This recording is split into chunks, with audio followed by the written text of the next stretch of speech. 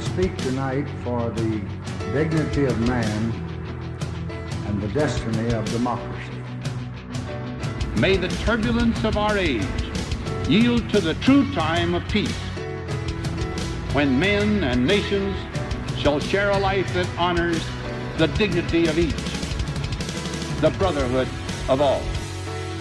I see a world of open borders, open trade, and most importantly, open mind. Hello, this is To the Republic with Jake and Jeff, a show dedicated to exploring civics, history, and U.S. institutions. I'm Jeff. And I am Jake. I just wanted to repeat the goals of the show. Mm-hmm. The goal of this show is to take an analytical look at historical background of our institutions and policies that have shaped the United States.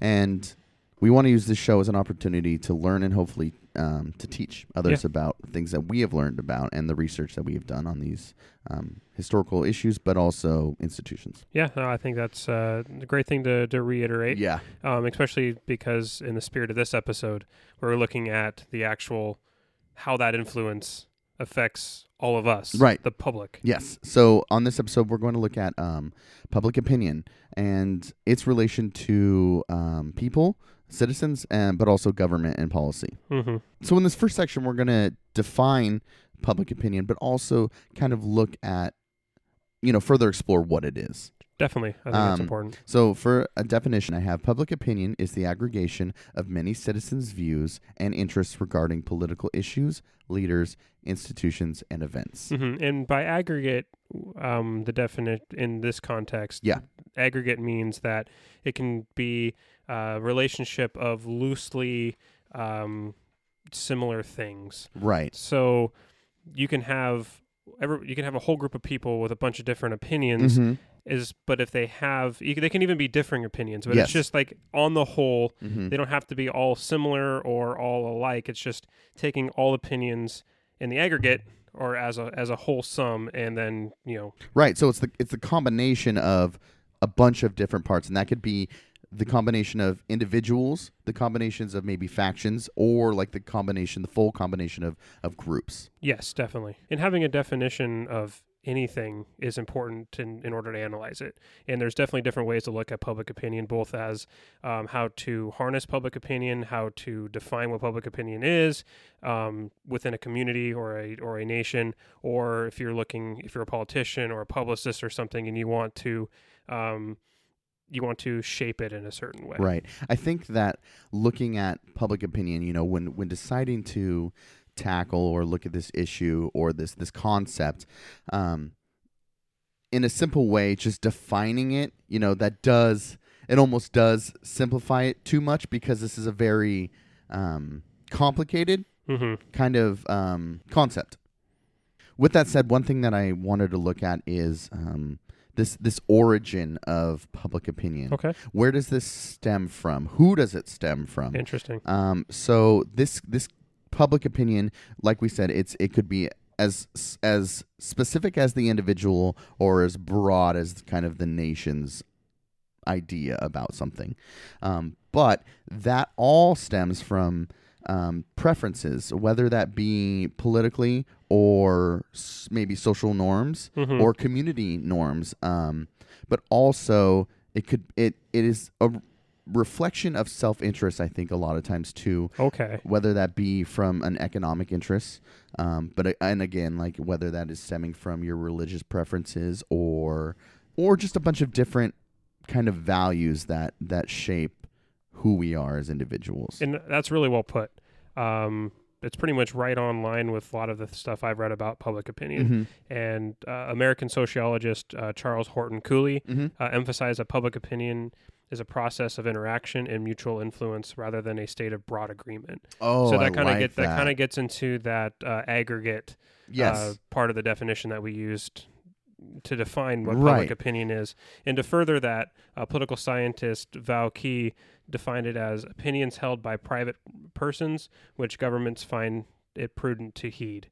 So we start to see how that public opinion does influence policy in a way. What I like about that is kind of from what I was saying is as although it does stem from an individual, it can stem from as small as the individual. It is the interaction with one another or each other that kind of creates or shapes that broader public opinion. Yes, and that interaction allows for analysis. Absolutely. And that's where the kind of conceptual framework for public opinion, allowing for that analysis to take place. Historians, political scientists, sociologists have all taken a look at trying to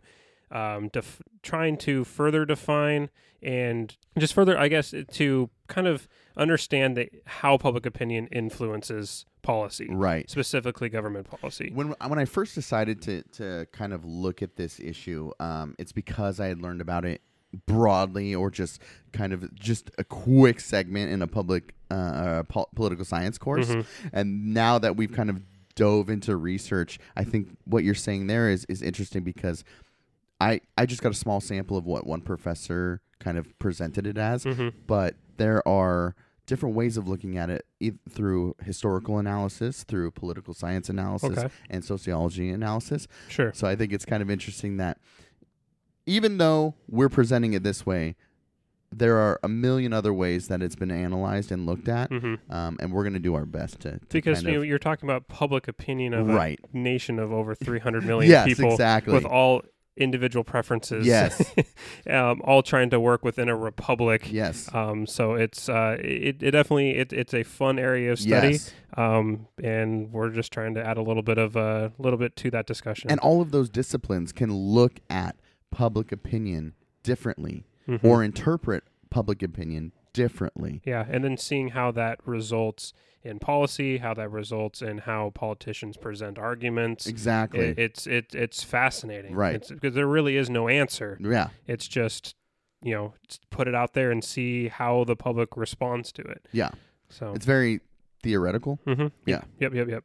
So some of the conceptual looks at public opinion have come from historians and political scientists, as I had just mentioned, and both of them have both the disciplines of history and political science have taken a similar look at public opinion, and have theorized the concept of public opinion as a singular entity whose influence can be studied only on an issue by issue basis. Okay. So they take that whole aggregate sum and then see how that, and then they try to gain some sort of similarity amongst that, right, and then apply that to how that influenced policy. Yeah, a specific policy, right, not government in general, but a specific policy.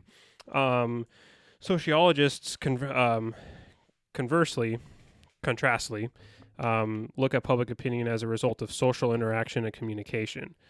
A society's collective opinion, even in the aggregate, cannot exist unless members of that community share their opinion with each other through different mediums. I love both of those. I think they're so interesting as a student of history, but also interest in sociology. I think that a combination of both of those is very interesting as far when looking at definitely public opinion. in disciplines tend to look at it almost creates like a black and white issue, but really it's multidiscipline. Yes, it's absolutely. Neither one of them obviously have the right answer. Yes, yeah, by themselves, in and of themselves.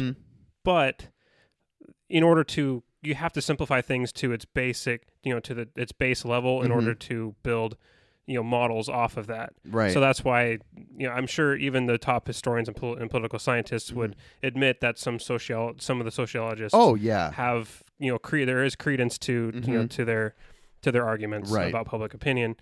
But I think it's also interesting with the sociologist perspective is that communication has to take place. Absolutely. That's the part I liked about it. There has to be interaction between one another, between the individuals, groups, or factions or parties, if you will. And in the modern age, it happening across different mediums, and how public. We'll get into this later in the third segment. Yeah. But especially in the modern era, with internet expanding and connecting you to people who in pre-internet would never been possible. So Right. how public opinion is being shaped now on a national scale, even on a community scale, because you have access to communication with people all over the world from different communities, from different factions, Right. different points of view. It's expanded outside of just your neighborhood or your little community. Now it can go to the neighboring community or the neighboring city even. Yeah. And in addition to that, one of the biggest area where sociologists differ from historians and political scientists is where historians and poli-sci theorists, see it as a singular, public opinion as a singular entity. Right. They argue that it doesn't have to be. There can be a dominant public opinion, and that's the one that's shaping government policy. But there can be public opinions under, existing on that existing in relation to that policy. Right. But they're minor, and they're not going to be at the forefront of any sort of debate, but they still exist. Okay. Yeah. That makes sense. But both, schools of thought on public opinion generally agree on 4 conditions of public opinion. In order for public opinion to be a thing, it needs to meet these 4 conditions. The first one, there must be an issue. Okay. So, that's pretty basic. That makes sense. So whether it's a law or maybe a social issue or any specific thing that's going to get people either emboldened or start a conversation to maybe even organize in some sense. There's got to be something that elicits that, which would, I don't know if that makes sense, but maybe public opinion, well, it does, yeah. So public opinion requires interaction, which is what I'm saying there, but there has to be something to ignite that interaction. Sure, and issues are going to determine scale and scope. Yes. Good point. Which is important. Yes. I think that's important to note about this first one, which Definitely. seems basic. I mean, yes, there has to be an issue in order for people to have opinions about it. Right. But issues can be are basically the measuring stick of what at what level and how many people are going to be carrying Well about said. it. Well said. Number 2, there must be a significant number of individuals who express opinions on the issue. Okay. So getting into that scope and scale thing. And I think that'll be, like you said or alluded to, I think we're going to discuss a little bit about social media and having a platform for that discussion or Definitely. a platform for putting that opinion out there. Uh-huh. So that part about significant number, why do you think that stands out? Yeah, I caught on to that too. Yeah. I think in any group of people, because we're talking about public opinion can be as small as a community level or as large as the national level. And I think significant number needs to be I'm going to guess probably over 50%, or at least as the majority of stakeholders. Right. I think that right there, the majority of stakeholders is the best way of putting it, because it could be, like we've said a million times, it could be as small as just a neighborhood issue. Yeah. But as long as the majority of the scope is discussing it, then you can kind of analyze a public opinion. Definitely. And I think, and by stakeholders, we mean people who have something to gain or lose from this particular policy. Right. All right, what's the third one? The third one is there must be some kind of consensus among at least some of these opinions. Okay. So with that, I'm thinking that if it's just if an issue or maybe a policy or something is bothering 1 or 2 people, it's not going to affect or create a public opinion. That's a very good point. I think what this is saying, if I were to try to put it into some more simple words, would be there must be some agreement amongst some of the people, right?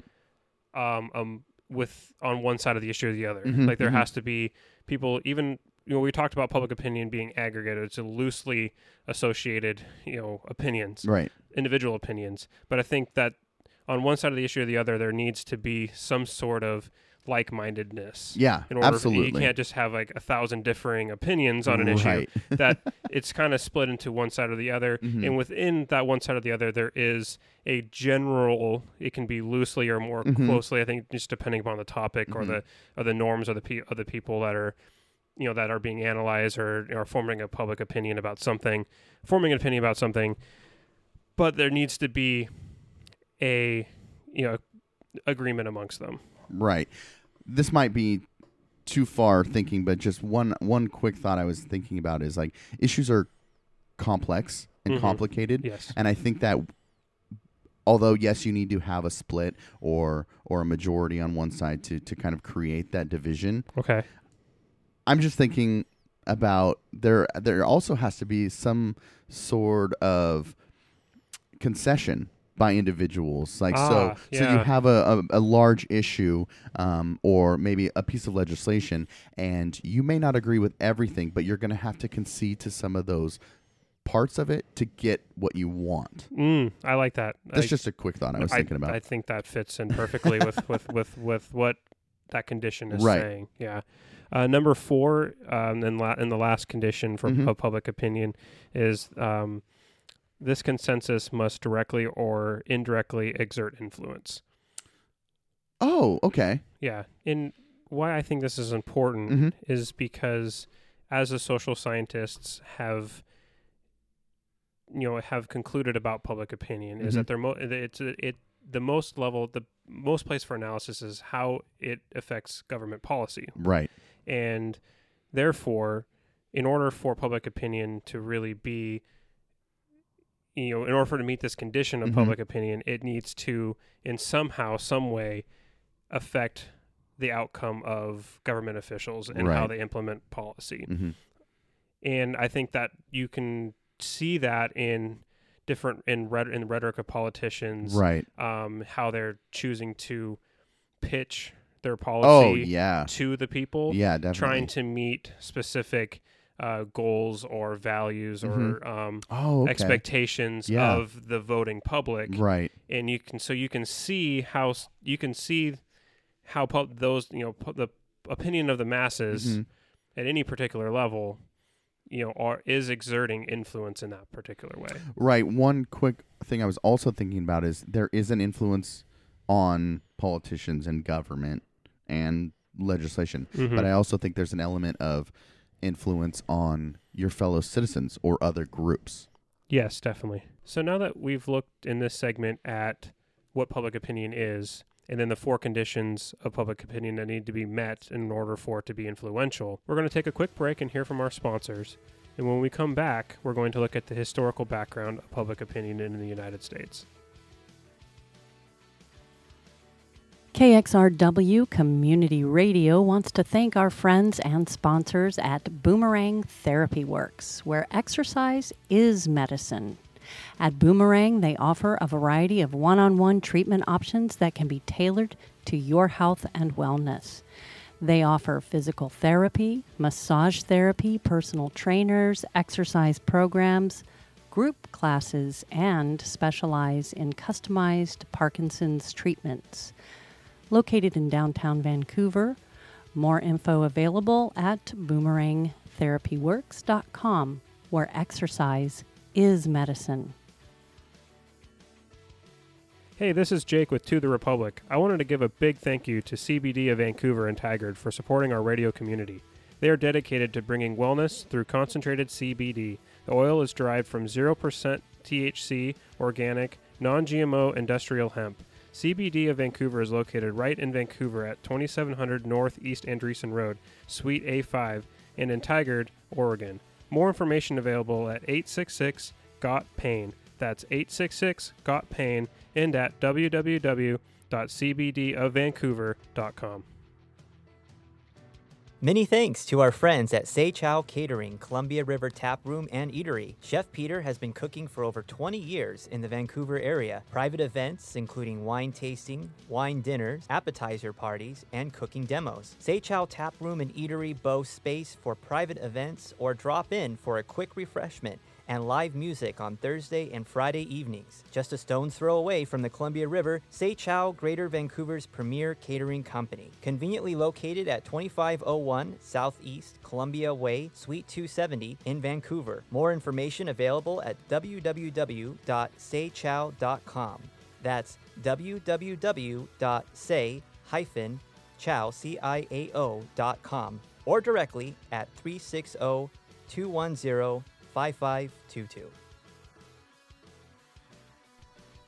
Welcome back. You are listening to the Republic. I'm Jeff. And I'm Jake. Before the break, we defined public opinion, and we listed the 4 conditions required for public opinion to exist. In this segment, we're going to look at the historical background and the relationship between politics, government, and public opinion. Okay, Jake, let's go way back. We're going to go way back and look at ancient philosophers, Plato and Aristotle, who both had contrasting opinions on how people in power should either heed or ignore public opinion. Great. In their influence, in their formulation of policy and decision making. Plato argued that government shouldn't worry about public opinion, and policy and decisions should be made by philosopher kings, by people who are enlightened, people who have education, people who understand the very conceptual nature of democracy, because democracy is a difficult concept to explain.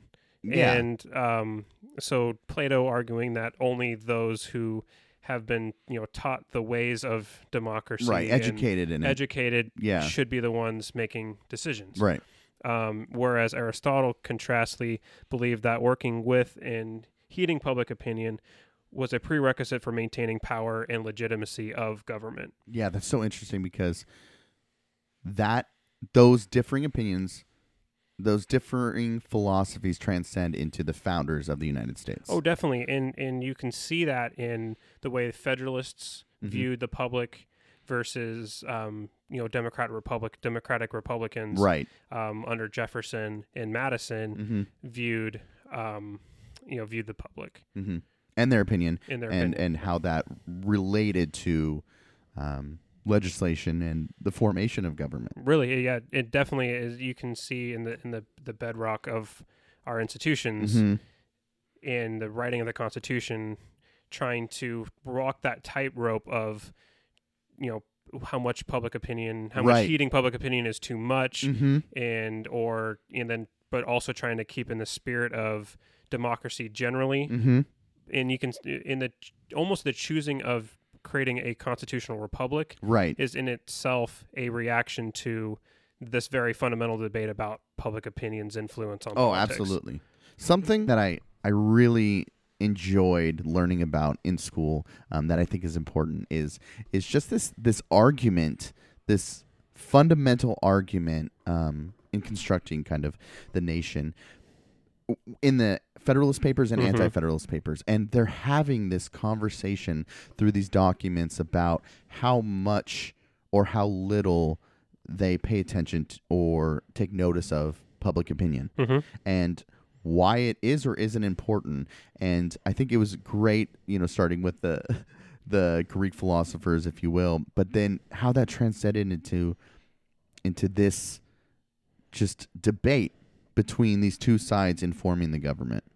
Yeah, I mean, it almost gets at the very nature of government, right? And the role of governance, which it gets into a role I think that the Federalists were trying to ask, which is, does the established institution have a role to protect norms or a constitution if public opinion threatens them? Right. And then what does that role look like? Right.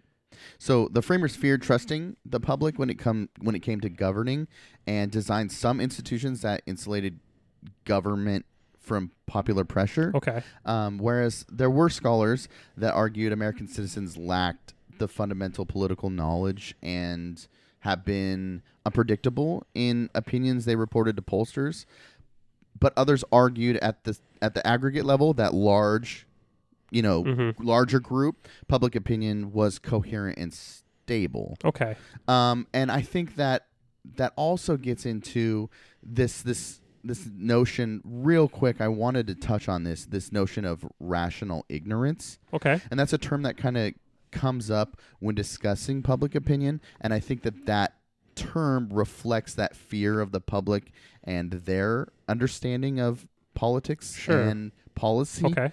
So rational ignorance is the deliberate choice of a person not to acquire a certain kind of information because it costs in terms of time and effort that yields little to no benefit. So that's something we can get into in another episode, but cost is a huge thing when looking at political science, and the cost of an individual's time is something that is always considered. But I think when you're looking at public opinion, that was a concern. Sure. I mean, I think if you look at just agency in general of an individual, like how much work it takes to have your voice, heard versus, I mean, just to have a voice to try to influence, public opinion or to change public opinion or to change an institution, let alone becoming an actor within those institutions to change it from inside. Like that's the whole political process. Right. And that's incredibly time consuming, and certain individuals who don't see a necessarily benefit or see a way of that happening choose not to participate. Right. It's not necessarily like it doesn't have to be necessarily a bad thing. Right. But it does get into that cost benefit analysis that helps explain why some people abstain from being politically active. Absolutely. All right, so let's get back to looking at the history of the early Republican public opinion. Yeah, so some of the research that I did pointed me towards a book called 1775, A Good Tear for Revolution by a historian named Kevin Phillips. Okay. And he took a look at the formation of American identity through like popular opinion. Right. And he pointed towards how the American Revolution required that those living in the United States, prior to the United States, living in the colonies, it required them to be more than just a member of a political party, right? Like the Whigs or the Federalists or Republicans or Democrats. It took more of an identity shift to be able to become revolutionary, right? And what he points to is that the word American prior to the Revolution was more of a political party affiliation term. And through the use of media, Thomas Paine's Common Sense, other publications from Benjamin Franklin and other prominent writers of the time, shifted that term American from a political identity, a political party affiliation, to a national identity. And I think that more so than anything with the proliferation of those publications to bars, gentlemen's clubs, the home especially, women becoming more influential through talking amongst each other and then spreading those ideas. Creating that identity was incredibly important towards the public opinion of revolution. So you can pinpoint it was very much a popular movement underneath, shaped by public opinion, that led ultimately to the formation of an American identity. Dude, that is a super interesting analysis. You could take that and look at it in so many ways, but I think that is to draw that connection and how much that public opinion or shifting those ideas was required to have the revolution. Wow. So throughout this episode, we've just kind of looked at public opinion kind of at the conceptual stage, but then also, looking at just recently what we just talked about was the how public opinion shaped the revolution and American identity. And I think that definitely carries through.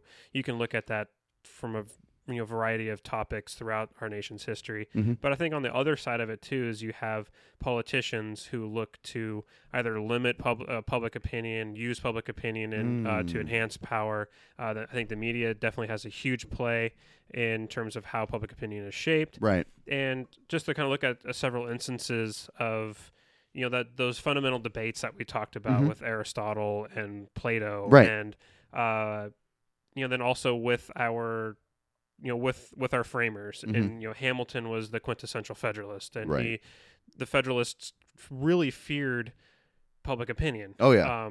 And we talked about this, but they feared public opinion because they didn't believe that the institutions could be upheld over time.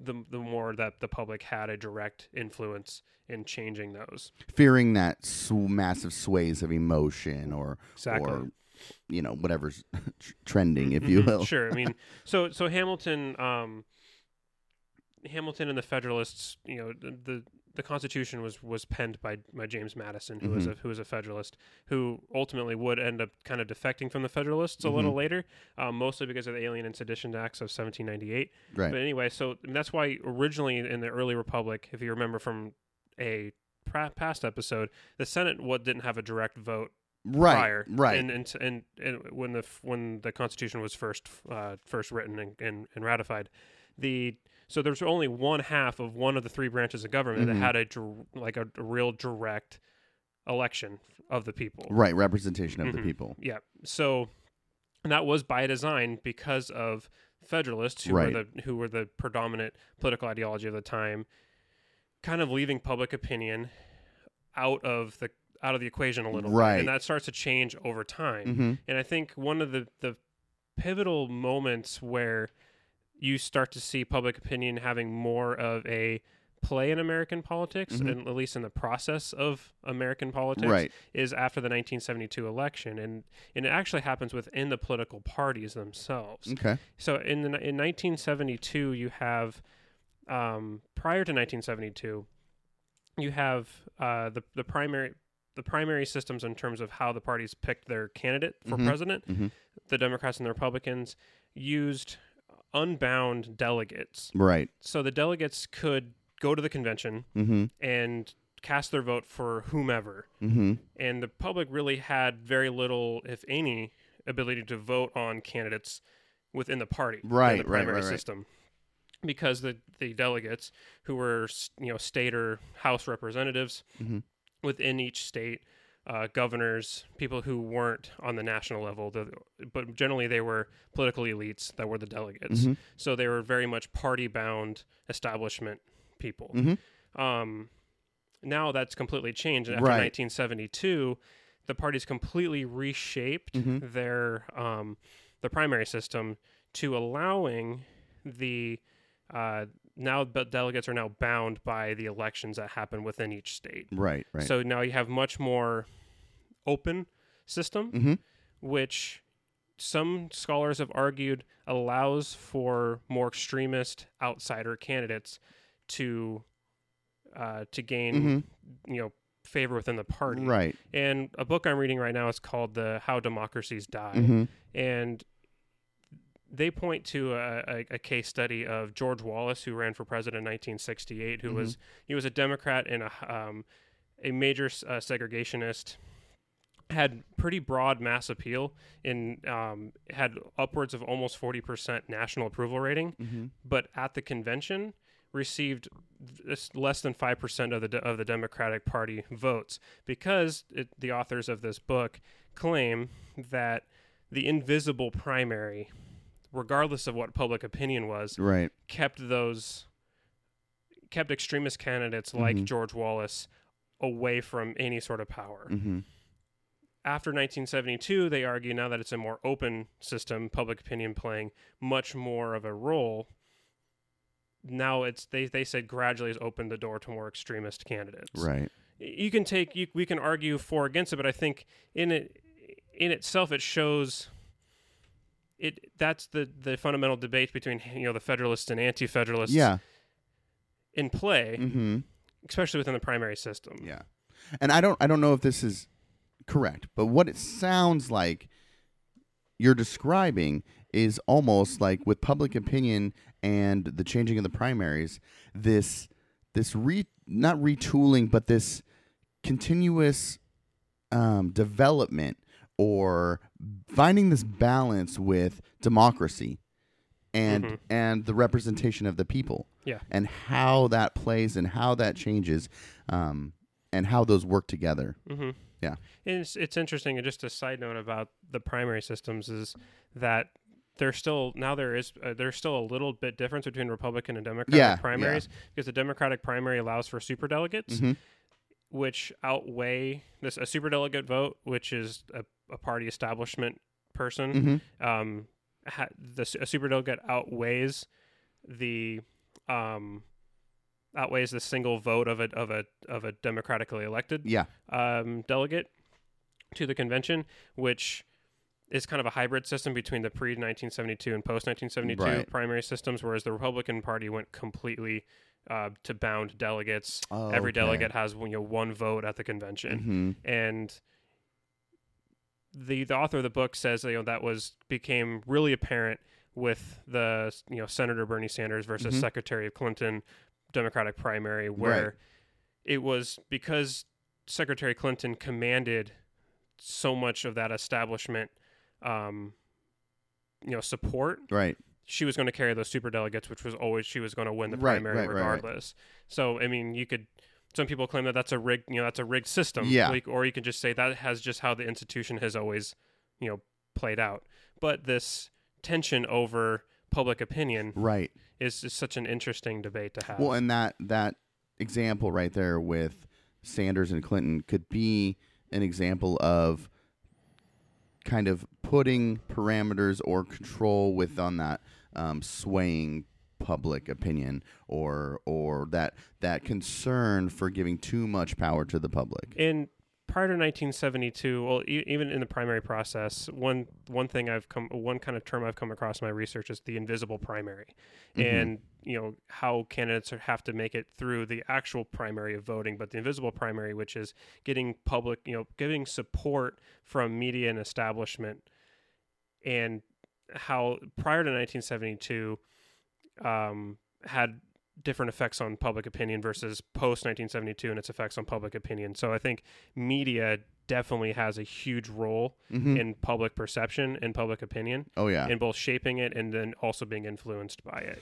And in the next section, we're going to get into looking at different types of media and how media does kind of shape public opinion. And we're also going to look at measuring public opinion. But now we're going to take a quick break to hear from our sponsors.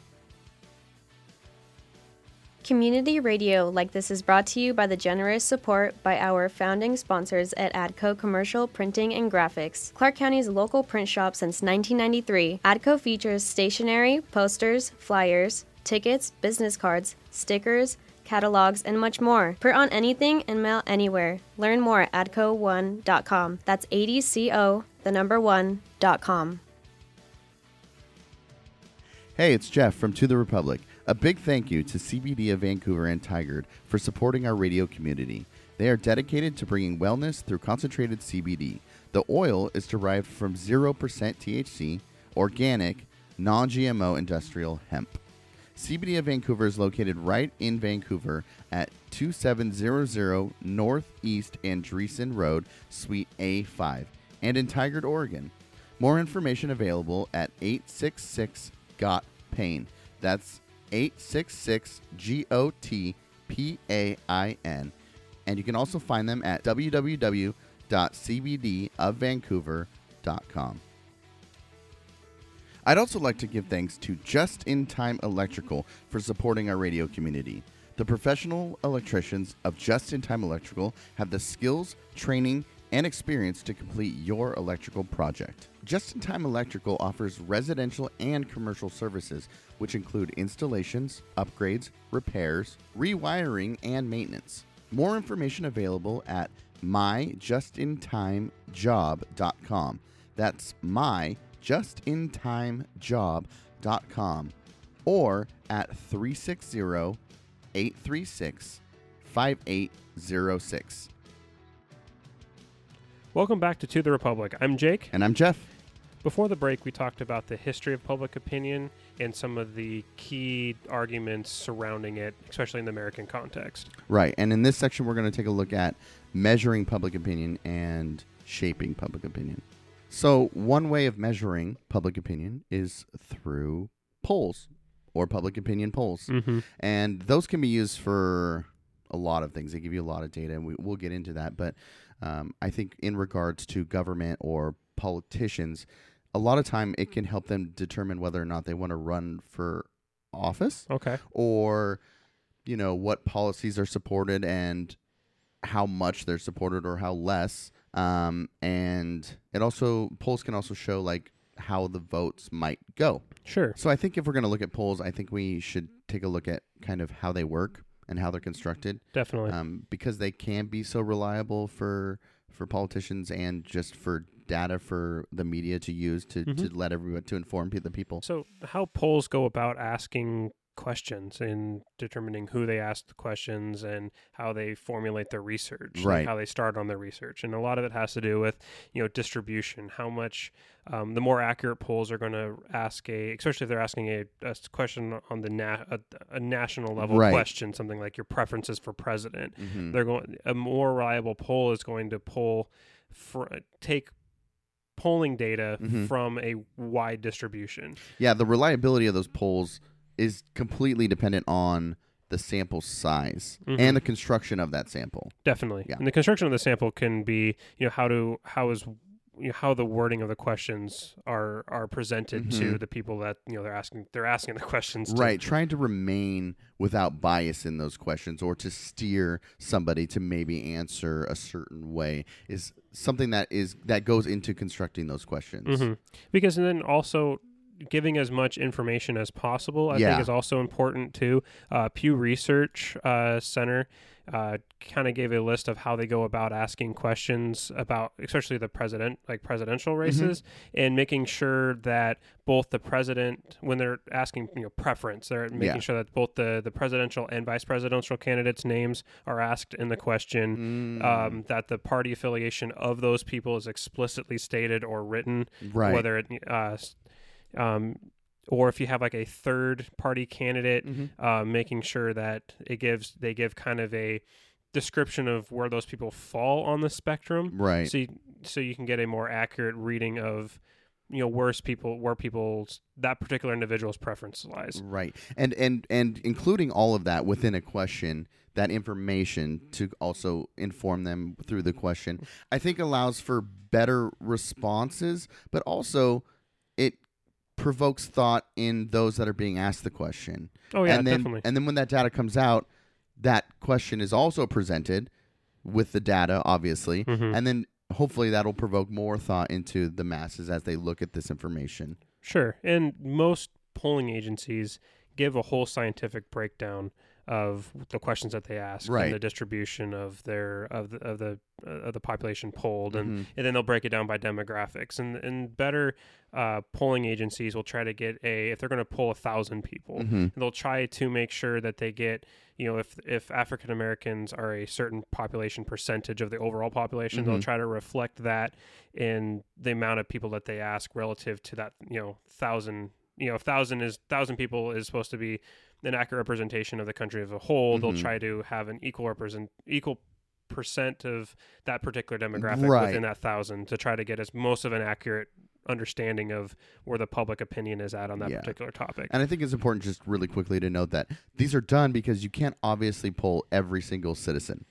And so creating the sample size through scientific methods gives a representation of the nation, like you were saying. And what I found through some of my research is that a lot of these polling agencies, the numbers that they found best work are within 1,000, like you said, to 1,500. Yes. So I just thought I should note that. Yeah, and I always appreciate how accurate these polls really are.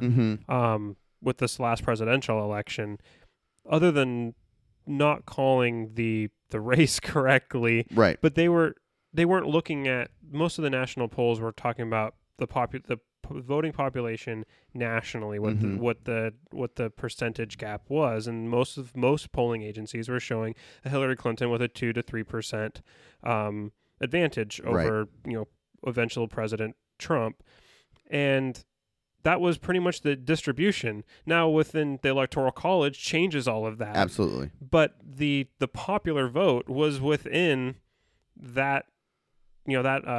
Within that margin of error, right, of the poll, actually pretty spot on. Not even taking the margin of error out, they were pretty spot on. It's pretty spot on, and that's incredible if you think about it. How many millions of votes were cast, and they were able to accurately predict that by a series of several thousand people breakdowns of within each individual poll, because a polling company will do polls throughout the election season. But 5-6 polls leading up to election season, calling that right after a sample size of like 1,000 people is really incredible. Yeah, I think that's a good point, because I think that sometimes when events or outcomes like that happen, you might see a change in distrusting polls. And I think that you make a good point in showing that by taking their sample size and using their scientific methods, they are pretty accurate in gauging the public opinion. Another interesting kind of idea is that these poll results can sometimes create like a bandwagon effect. Yeah. Where support for a candidate or an issue increases because that candidate or issue has been reported to be popular through the polls. And that makes sense because it's in you can see that happening with voter preferences, and if you go back to episode 2, our voting episode, where first past the post voting, very much so candidates rely so much on polls because it creates that bandwagoning effect, but it also limits the ability of smaller parties to ever really gain traction, right? Because first past the post voting, we get into that episode. If you're interested in that, go and listen to that episode. But it, basically what it's saying is that there really can't be, because of the voting rules, there can't be more than 2 parties, right? And a lot of that bandwagoning also contributes to that. Absolutely. And I also want to take a minute to really quickly, we should define the margin of error. So margin of error has 2 definitions in terms of polling. It can be one, it's the statistic expressed by the polling agency of the random sampling errors that can occur. So if they don't capture a good proportion of the correct proportion of a demographic within their 1,000 or 1,500 person sampling size, that will show up in what they call their margin of error, which you'll see plus minus a number, or it can be represented as the confidence that polling agency has in that particular poll. And the first thing they're not mutually exclusive. They can those 2 definitions can influence each other a little bit. But when you see a poll and you see plus minus 1, 2, 3, 4, right? That's the percentage error. So it can be. So what if it says, President Trump has an approval rating of, 42 to 52%, and they say there's a sample error of plus minus 3 points. So you can add or subtract 3 points either side. That's giving that poll leeway. Anything that's above 4 is a pretty poor poll. Right. Yes. Most polling agencies are trying to get their margin of error down to 1 or 2. And the best polling agencies can usually get that number. Right. And as you mentioned, they have the scientific methods and scientific evidence to show how they've constructed those questions, how they've constructed those polls to minimize that margin of error. So I'd say that polls are probably the most popular way or most used way of measuring public opinion. Sure. But let's take a look now at shaping public opinion and how that's done. Okay. And that can be done through, I think today, just traditionally you think of the media, or whether that be news, even television shows can be included in that. But I also would like to touch a little bit on social media. Sure. So looking at the mainstream media or news, kind of the 3 broad ideas that are related to media and public opinion are their roles in informing, gatekeeping, and advocacy. Okay. So with information, obviously, I think that's kind of an easy explanation. The news is there to inform. Sure. Media is there to inform. When you get into the roles media play, like whether it's a TV shows, you have TV shows that kind of address social issues or policies in some form. Yeah. That can be a way of informing as well. But more specifically, the news that we see is there to inform. I think when we get into the gatekeeping area of that role of the media, I think that's where people get a little less comfortable with the analysis or the role that media plays in public opinion, because you are filtering the news and the stories through a media company, if you will. Yeah. So they're controlling or limiting access to news or stories or information. Definitely. And it's impossible. I just want to state, it's impossible for any person to present news without being biased. Absolutely. There's always going to be there's always going to be a slight amount of bias in whatever whenever information is transferred from one person to another. Definitely. So with that said, I think that the third role that media plays in is advocacy, and I think that is also important because it gives attention or sheds light on issues that maybe aren't either discussed in the home. And that's one aspect of this media that I was thinking about earlier is that this news, when you have news on the television, whether it be on the television, print, or on the internet, that's bringing that information into homes and sometimes sparking conversations or interest into maybe lesser known social issues or policies or government. Definitely. And you see media and government kind of being intertwined historically. I like how you demonstrated that through the revolution in print and how you needed that media to kind of encourage that shift, to encourage that public opinion to enact action. Sure. And then there's been reverberation and like a counter to that too, especially when people feel that that media is going in a way that might upset the current balance of power, and might bring about institutional change that won't affect those who are currently in power. And in the United States, historically has had periods where it has failed to uphold, freedom of the press, and there's been things there's been attacks against the press, right. And the Alien and Sedition Acts of 1798, which were passed by President Adams, were limited. It made it illegal for any media to speak ill of the government. Right. And that caused massive pushback across the government. But you see very early on that even the framers dealt with a lot of the issues that we see today. And it's not anything new. It's the media and public opinion. This has been a struggle for a long period of time. Right. I was also thinking that like we had mentioned how polls can sometimes, if they reveal something to be popular, that might change an opinion on that. I think the media has that same ability. Yeah. If a media is representing something to be in favor or popular, that could also shape or shift public opinion. Yeah. Another tool or sphere that is shaping public opinion is the increasing presence of social media.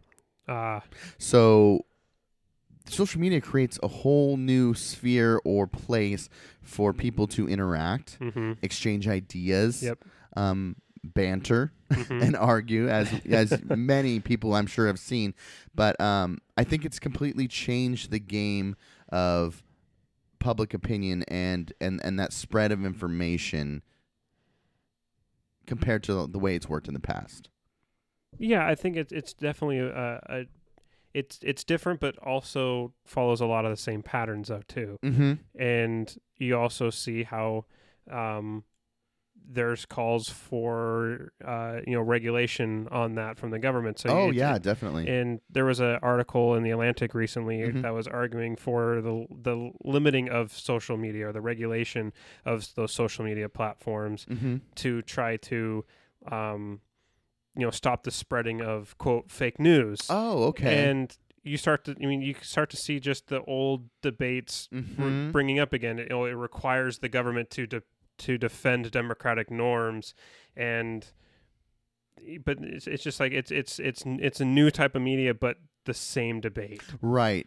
So one argument that I saw, or one point that I saw on Pew Research Center's site about social media is that social media, the one ability that social media creates is the ability to kind of leap barriers. Like that gatekeeping of the normal media, regular media, if you will. But I also think that you get into the territory that you're talking about where there's misinformation being spread because of the ability to kind of get through barriers and to reach other people. And, stemming off that idea of reaching others, I think social media, in the same way that traditional media does, as far as advocacy, you see mobilizing on social media. You see people kind of getting together with like-minded people to kind of stand up for injustices. Sure. And that can often lead to, meeting in person and creating, whether it's marches or protests. You see the social media's ability to construct or facilitate a place for public opinion to grow. Which is perfect that you bring that up, because following along with the sociological view of public opinion and how that's conceptualized in that discipline is that you have to have that human interaction in order for public opinion to even form. To even exist. Yes. You need that aggregate population to have similar ideas. Yep. To share ideas. To have a majority move forward with an idea or an opinion. And well, Jeff, I think that brings us just about around to full circle. Yeah, that was good. All right, Jake. Well, this has been fun. It's always fun. It is always fun. If you guys have enjoyed this show, be sure to check out our weekly podcast called Say What You Mean. It's available on iTunes, Spotify, Stitcher, SoundCloud, and Google Play. And we'd like to thank you guys for listening to our show. You can find the past episodes of this show on www.kxrwvancouver.org or on our podcast feed. And remember to vote and stay informed. KXRW Community Radio wants to thank our friends and sponsors at Boomerang Therapy Works, where exercise is medicine. At Boomerang, they offer a variety of one-on-one treatment options that can be tailored to your health and wellness. They offer physical therapy, massage therapy, personal trainers, exercise programs, group classes, and specialize in customized Parkinson's treatments. Located in downtown Vancouver. More info available at boomerangtherapyworks.com, where exercise is medicine. Hey, this is Jake, co-host of To the Republic on KXRW. I just wanted to say thanks to Just In Time Electrical for supporting our radio community. The professional electricians of Just In Time Electrical have the skills, training, and experience to complete your electrical project. Just In Time Electrical offers residential and commercial services, which include installations, upgrades, repairs, rewiring, and maintenance. More information available at myjustintimejob.com.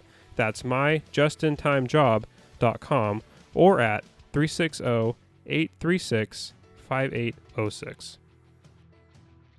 Many thanks to our friends at Say Chow Catering, Columbia River Tap Room and Eatery. Chef Peter has been cooking for over 20 years in the Vancouver area. Private events including wine tasting, wine dinners, appetizer parties, and cooking demos. Say Chow Tap Room and Eatery boasts space for private events or drop in for a quick refreshment and live music on Thursday and Friday evenings. Just a stone's throw away from the Columbia River, Say Chow, Greater Vancouver's premier catering company. Conveniently located at 2501 Southeast Columbia Way, Suite 270 in Vancouver. More information available at www.saychow.com.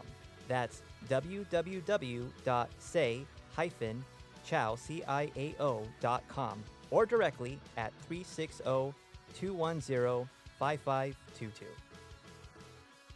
Community radio like this is brought to you by the generous support by our founding sponsors at ADCO Commercial Printing and Graphics, Clark County's local print shop since 1993. ADCO features stationery, posters, flyers, tickets, business cards, stickers, catalogs, and much more. Print on anything and mail anywhere. Learn more at adco1.com. That's ADCO1.com.